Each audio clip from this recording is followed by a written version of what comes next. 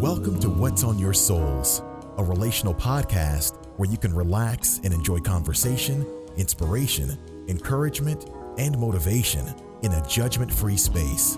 Don't continue to drag around that emotional debris.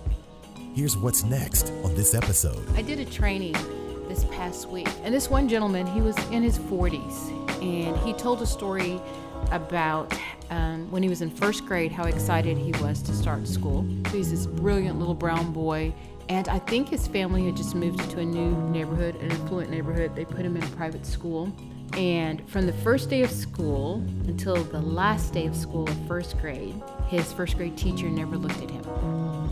She never called him by name. So now he's 40-something years old, but the fact that that left fingerprints on him, that when he talked about it 2 days ago in front of 40 people that he still cried, those are the kind of things that stop me in my tracks. Have a seat on the porch and let's examine what's on your souls. Hello, this is Mia, and we'd like to welcome all of you back to the What's on Your Soul podcast, which is a figurative and relational podcast, just about all the things that we have on the bottom of our souls and that we bring to the threshold of entryways and bring into the spaces of other human beings. And the porch provides a safe space to sit down, take off your shoes, turn them upward, and look at them and say, just where did this come from? Where have I been? Why am I carrying this around? Does it serve me well? Does it infect other people? Is it toxic or dysfunctional, or is it joy-filled and life-giving? So it is such a privilege for us to have you here. We are about to do a part 2 with Dr. Joy Bell. Hey, Joy. Hi, Mia. How you doing? I am doing well. We've had a good time so far. We have. I'm so glad to have an extended, I'm trying to pick my words carefully because just full disclosure. So Dr. Bell told me that she's had time to listen to all the previous podcasts, and she has taken offense to the fact that I describe almost everybody that comes to the porch is like meaningful in my life and a good friend. She hears it, but she doesn't really like it because she wants to be exceptional in that way. And she is exceptional. But so I'm just trying to figure out the right way to say this. So this is my wise. What did she say? How did she tell us to describe her?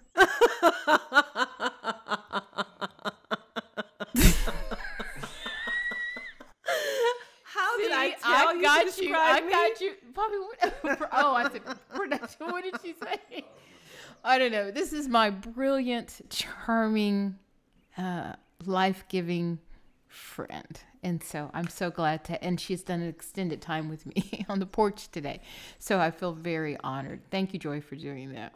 Your life-giving friend says you're welcome. Thank you so much. So the reason we're doing a part 2 extended is because our first part, Joy and I sat in talking about education and the pandemic and the social emotional, mental component of children and parents and educators as they are being ushered into a new normal and all the different facets of that, and how does one attend to that from an administrative level or from a leadership level when the people that you're making decisions about are not in the room. I'm going to keep making my Hamilton reference because I think it's very impactful that we don't get to see how the sausage is made. We don't make the menu. We don't pick the venue. We don't decide where we sit, but someone has said, we've got you. How do you trust that dynamic? But that then moves us into this part 2 where we are now going to talk about another thing that is on the waterline or surface of our world, and that is that matters dealing with race. And so when we come back, we're just going to talk about children and race and education. We will be right back. More conversation on the way from What's on Your Souls with Mia. In the meantime, if you have a comment, log on with your laptop or smartphone to miaimbroh.com. That's miaimbroh.com. From the audio player, click the Leave a Comment link. Let your voice be heard. Now, back to more of What's on Your Souls. Okay, we're back on the porch. Dr. Bell, you ready? I'm ready. We're just going to jump into this one. There's so many things that could be said at this moment, but I'm going to implement self-control and stay on the matter at hand. So we're going to talk about race and children, because not that that is anything new. And we understand how children move through developmental stages and how they learn, internalize messages, and then solidify those.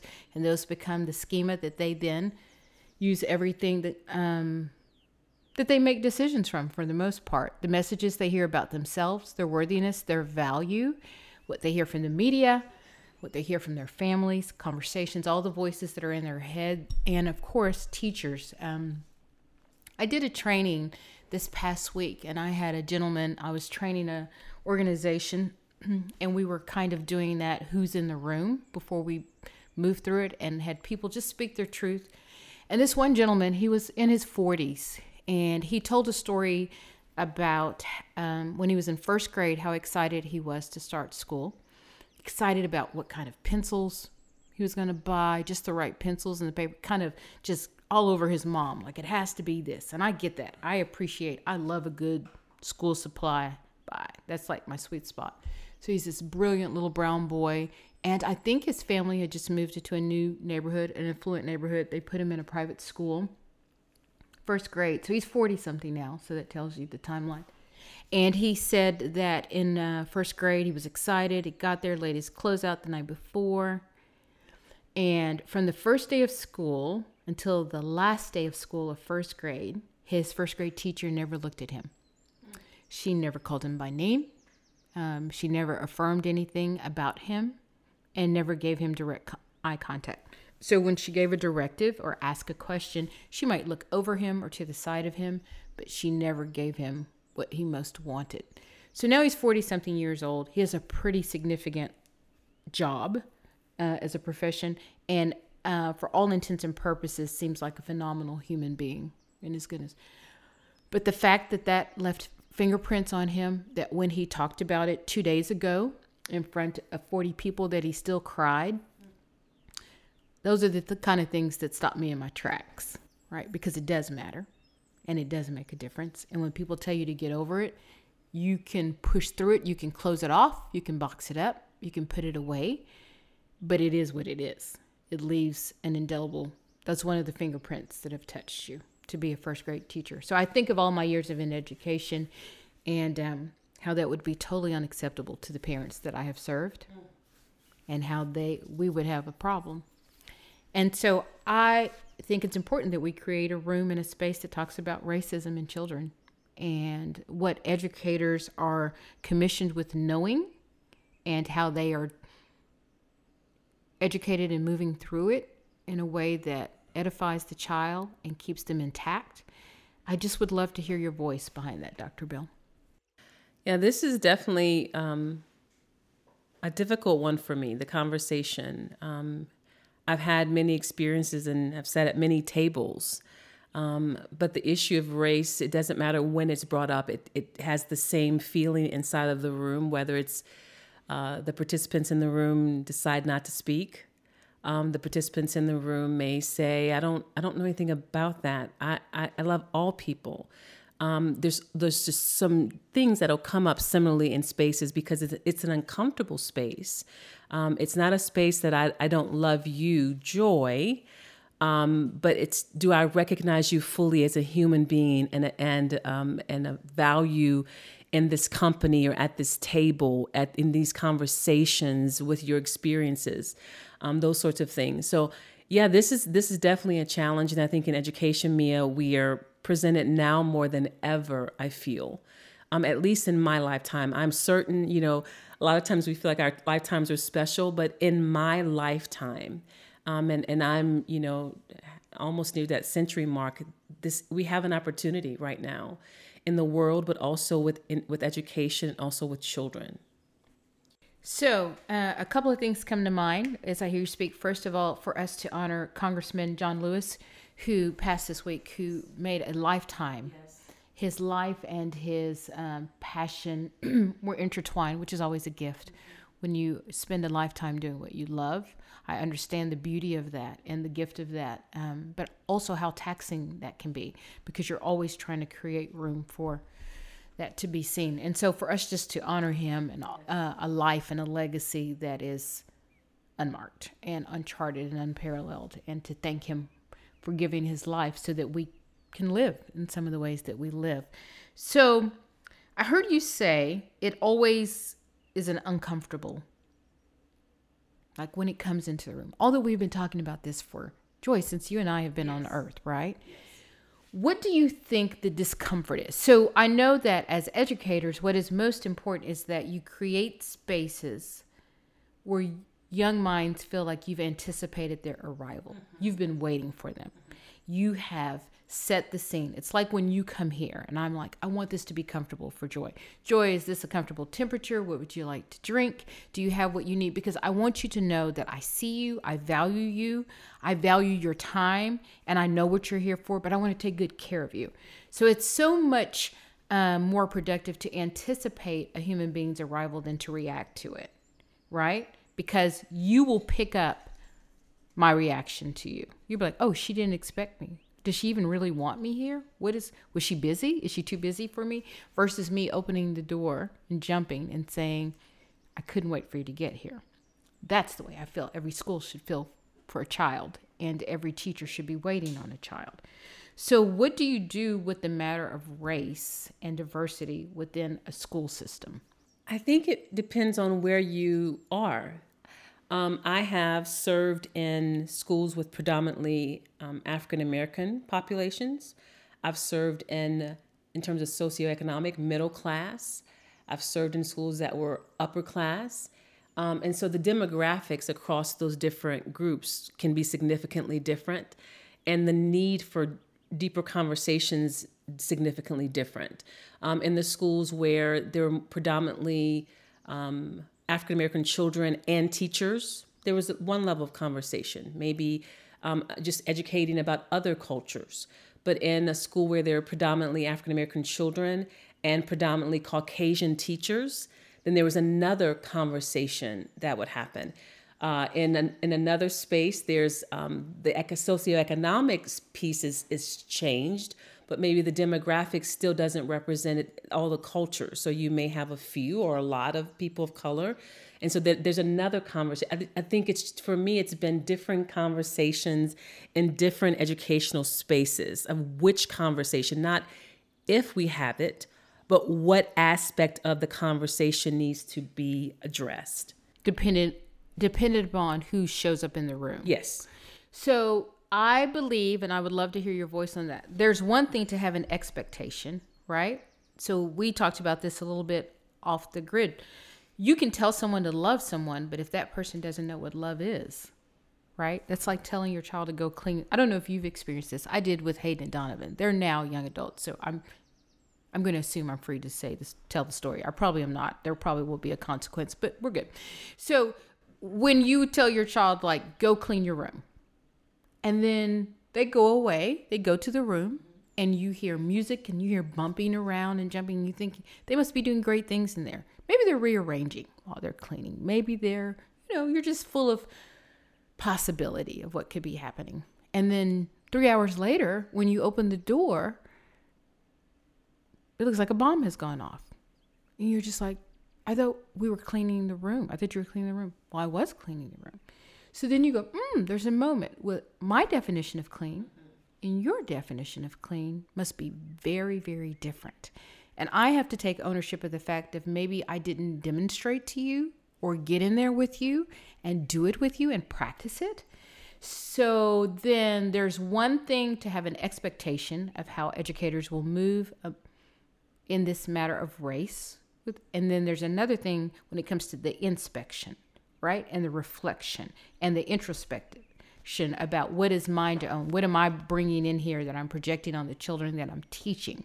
So is there any room for you as an administrator to have those types of conversations overall with all educators before you release them into the classroom?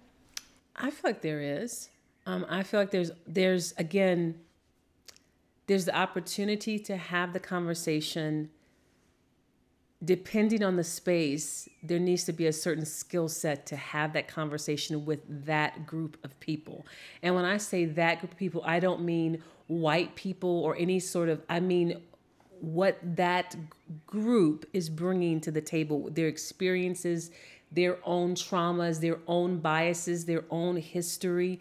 I think it's naive to assume that the conversation goes the same every time. You really have to take, or this is how I move. I really have to take stock of where I am and sort of get a temperature check, autopsy report, whatever you want to call it, to figure out what's going on with this group or inside of this culture.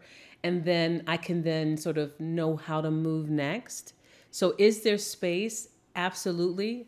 But Mia, like I know, that there's sometimes different degrees of space depending on what space you're in. And so it just depends. Yes, I believe there is an opportunity. I don't know that everyone's ready to have the conversation, and I don't know that everyone knows how to.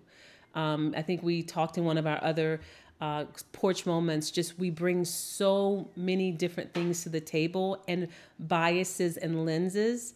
And I've learned that sometimes the other person just wasn't aware, not even negligent, not. But anyway, you know what I mean. They don't know. It's not even I don't want to know. It's just they haven't had the experiences. So over the last couple of years, I've had conversations with educators where they said, I just didn't see it, but now I see it. Now someone's had the conversation. Blind, but now I see. Yeah. So I think, yes, there is space, Mia. Okay.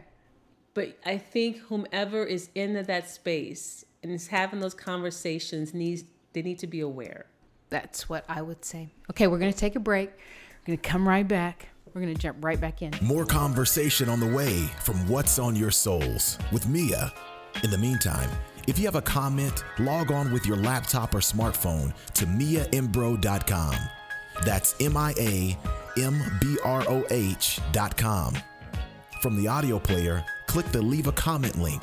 Let your voice be heard. Now, back to more of What's on Your Souls. This is Mia. We're back on the porch with Dr. Joy Bell. How are you doing, Joy? I'm doing well, Mia. Okay, so we're going to jump right back in because we know we're going to have time constraints on this. So we talked about, you said, yes, there is room. And I love giving the analogy of we're all in the house, right? But if we're all standing near different windows, then we all have different perspectives, correct? So if you're sitting here with me on the porch right now, and we're looking out a certain set of windows and we see things. We see a pool and a waterfall and trees or whatever. But if you're looking out at another set of windows, then you see something else. And that is still truth, right? Your truth can be true, although it's not another person's truth. And making room for that seems to be a challenge for us because we're like, no, I see a pool and a waterfall, and that's what there is, right? But if you look on this other side of this house where we're sitting, you're going to see a driveway, and you see a street this way, and over here you're going to see something else.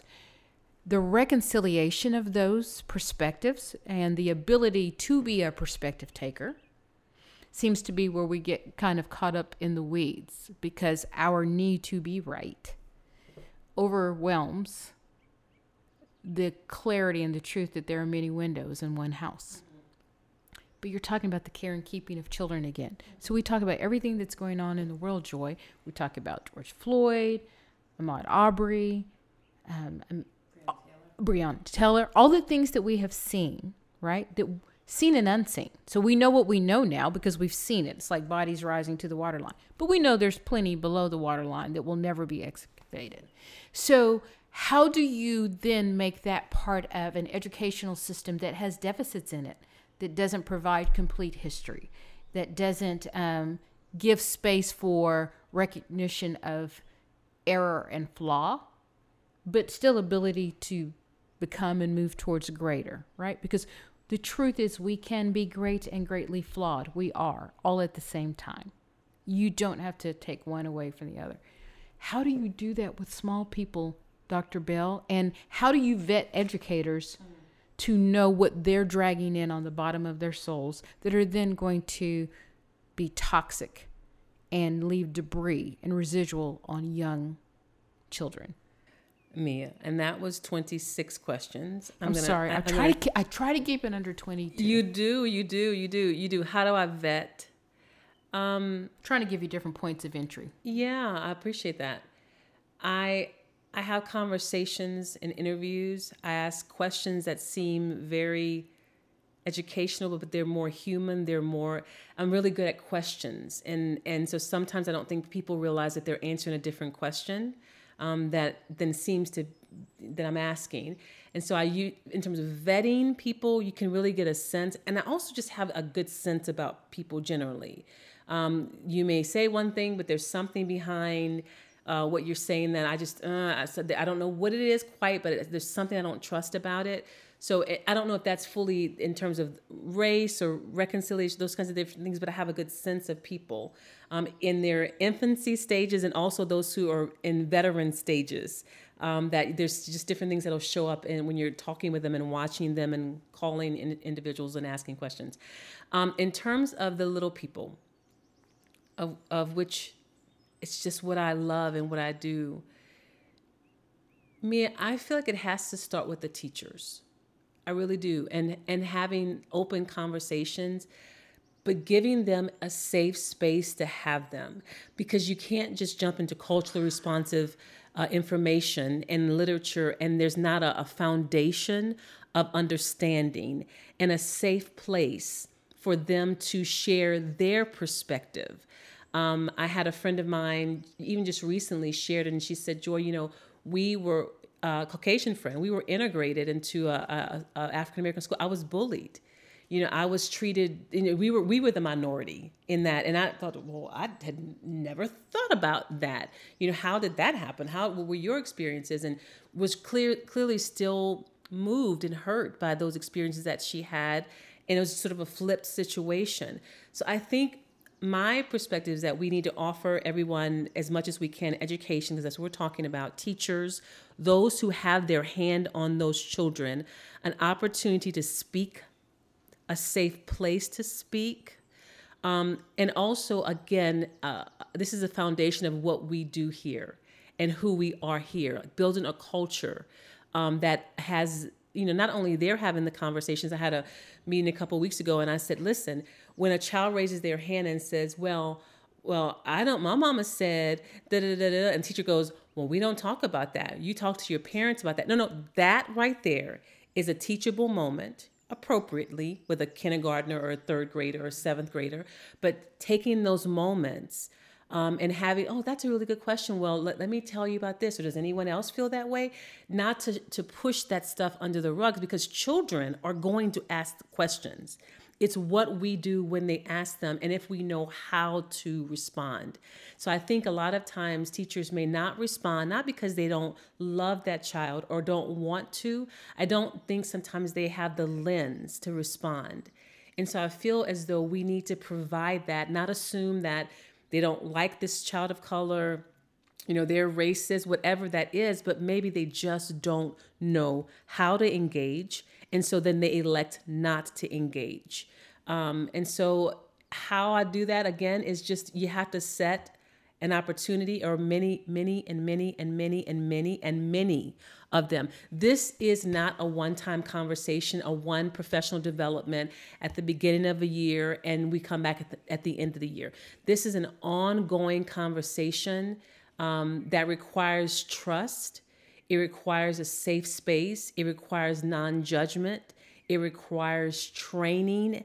It requires a lot, Mia. So I think we've done a disservice in the field of education for teachers and said they just don't do it, or they just don't understand, they don't care. Well, if you give them a professional development in August and never talk about it again, or never want to know how that's going to, or set an expectation of how that's going to show up in their day-to-day curriculum, and application of those experiences and validation, then of course you're not going to see any fruit from that one professional development you had with them in August. These are years and years and years of experiences that we're all bringing to the table. I'm bringing them, they're bringing them, biases. There's racism on every side, and so we have to give them and bring in those trained people to be able to walk through those difficult conversations. And understanding the relevancy of that and the impact of that. I think one of the things that you said that stood out to me is on the responsible end of educators is to own what they don't know, but that's part of vulnerability. And it's hard to be vulnerable when you don't feel safe. Because if that is related to incompetence instead of opportunity to learn, right? So it's all in the paradigm that rest in. What I cling to is what you said, and what I know to be true is if an educational institution does not invest in bringing someone in that is consistently walking, it's the underwater stuff, right? The emotional, mental component of what's going on, then they just don't do it at all, right? And then what I want to say about that is it comes out. It'll either come out appropriately in a way that you've created a space with intention, saying this is who we are. That's part of transformational leadership, right? That it then permeates the entire tapestry of your organization versus being always in reactive mode, bringing someone in to check off a box, rather than saying we're talking about transformation that will not only affect you in your work as educators in your love, but it ripple effects. It will be for your family and for other people that we're gifting you with this. But I think it's a new concept. I've seen some corporations that have started to do this and missed what we're doing. And I've had the honor of being invited into those spaces. But for schools, I do want to say, if we could say anything, this is what transformation is about. You can't have the world tilted in this way and not attend to that. So I appreciate that. What is your advice for parents that are, when all this is going on in the world pertaining to racism, and then they're sending their child to school where everybody just repeats. They already repeat things like, right. Like my mama didn't cook last night. My daddy didn't cook last night. They said they're on hiatus, that we just going to have to eat cereal for 40. They come and tell us that. They do. Right. So, they have opinions to share about all that's going on in the world. What is your advice to parents with their children in these conversations? My advice is to have the conversation first with them. The conversations, the many, M-I-N-I, because race is just, it's a lot. So I've had those conversations with our children more this year than ever, Kedron and I, my husband and I. And it's a lot to take in. And, you hear a 13-year-old says, what? That doesn't make, Mama, that's just, what? And those conversations are tough, but I want to have those, and my husband would like to have those with our children, so that they understand when they get in spaces, then this is what you need to do. This is who you need to tell if something happens. I think it's just those. So from an African American parent perspective, have the conversations, but then also from every parent's perspective. We cannot pretend that all of these different things are not going on and that it's someone else's problem and not mine because my skin is a different color. As long as we are all human beings and we're all surviving in this world together and living and prayerfully thriving, then we need to have the conversations with our children. So that's my advice. Honestly, I have different conversations than some of my friends may have with their children. Different conversations with my son than I would have with my daughter, for all those different reasons that we understand. But I think when children come into a space, they need to know how to interface with different people and have difficult conversations. And then when they come into the space where they're with another adult for 7 hours of their day, then we want to make sure that that adult is equipped to then extend, to validate, to all of those different things. And does that make sense?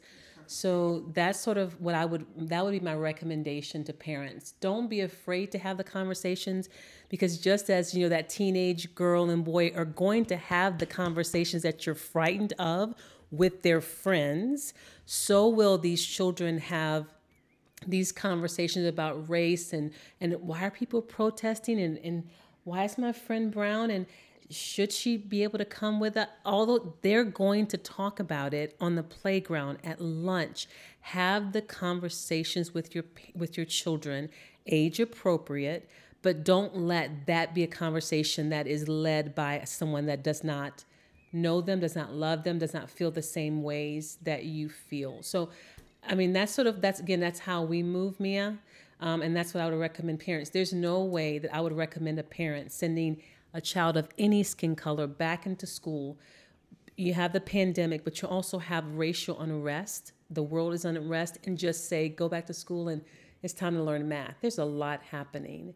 And so just as we're going to wipe down with Clorox everything because of Corona, what are we doing in terms of the racial disruptions that are happening in the world and those conversations with our children? Never enough time with you, Dr. Bell. Never enough. I've already asked you to extend yourself on this porch today, and I'm so appreciative. This conversation is ongoing, and I think that that's what we've modeled, is there's no way to sum up the importance of this conversation in one fatal swoop. There's not, Mia. It's an ongoing, and we continue to learn about ourselves and about the people that we serve. And I think what is most important is that we make room for that, knowing that we don't know everything and that we are ever learning and growing, and to run around the house and look through different windows and take on different perspectives. I'm so grateful for you. Thank you again for being here. I know this will not be our last time. Dr. Bell and I are so grateful to anyone who has invested their time and their attention towards us. And we hope that we have offered something that is relevant and life-giving. But most of all, our prayer for you at all times is that you find rest for your souls. Thank you. As we bring another episode to a close, we want to thank you and check out our website at miaimbroh.com. That's miaimbroh.com. Leave us a message or feedback. Also, make sure you subscribe to the podcast to receive the latest episodes. And join us next time as we discuss what's on your souls.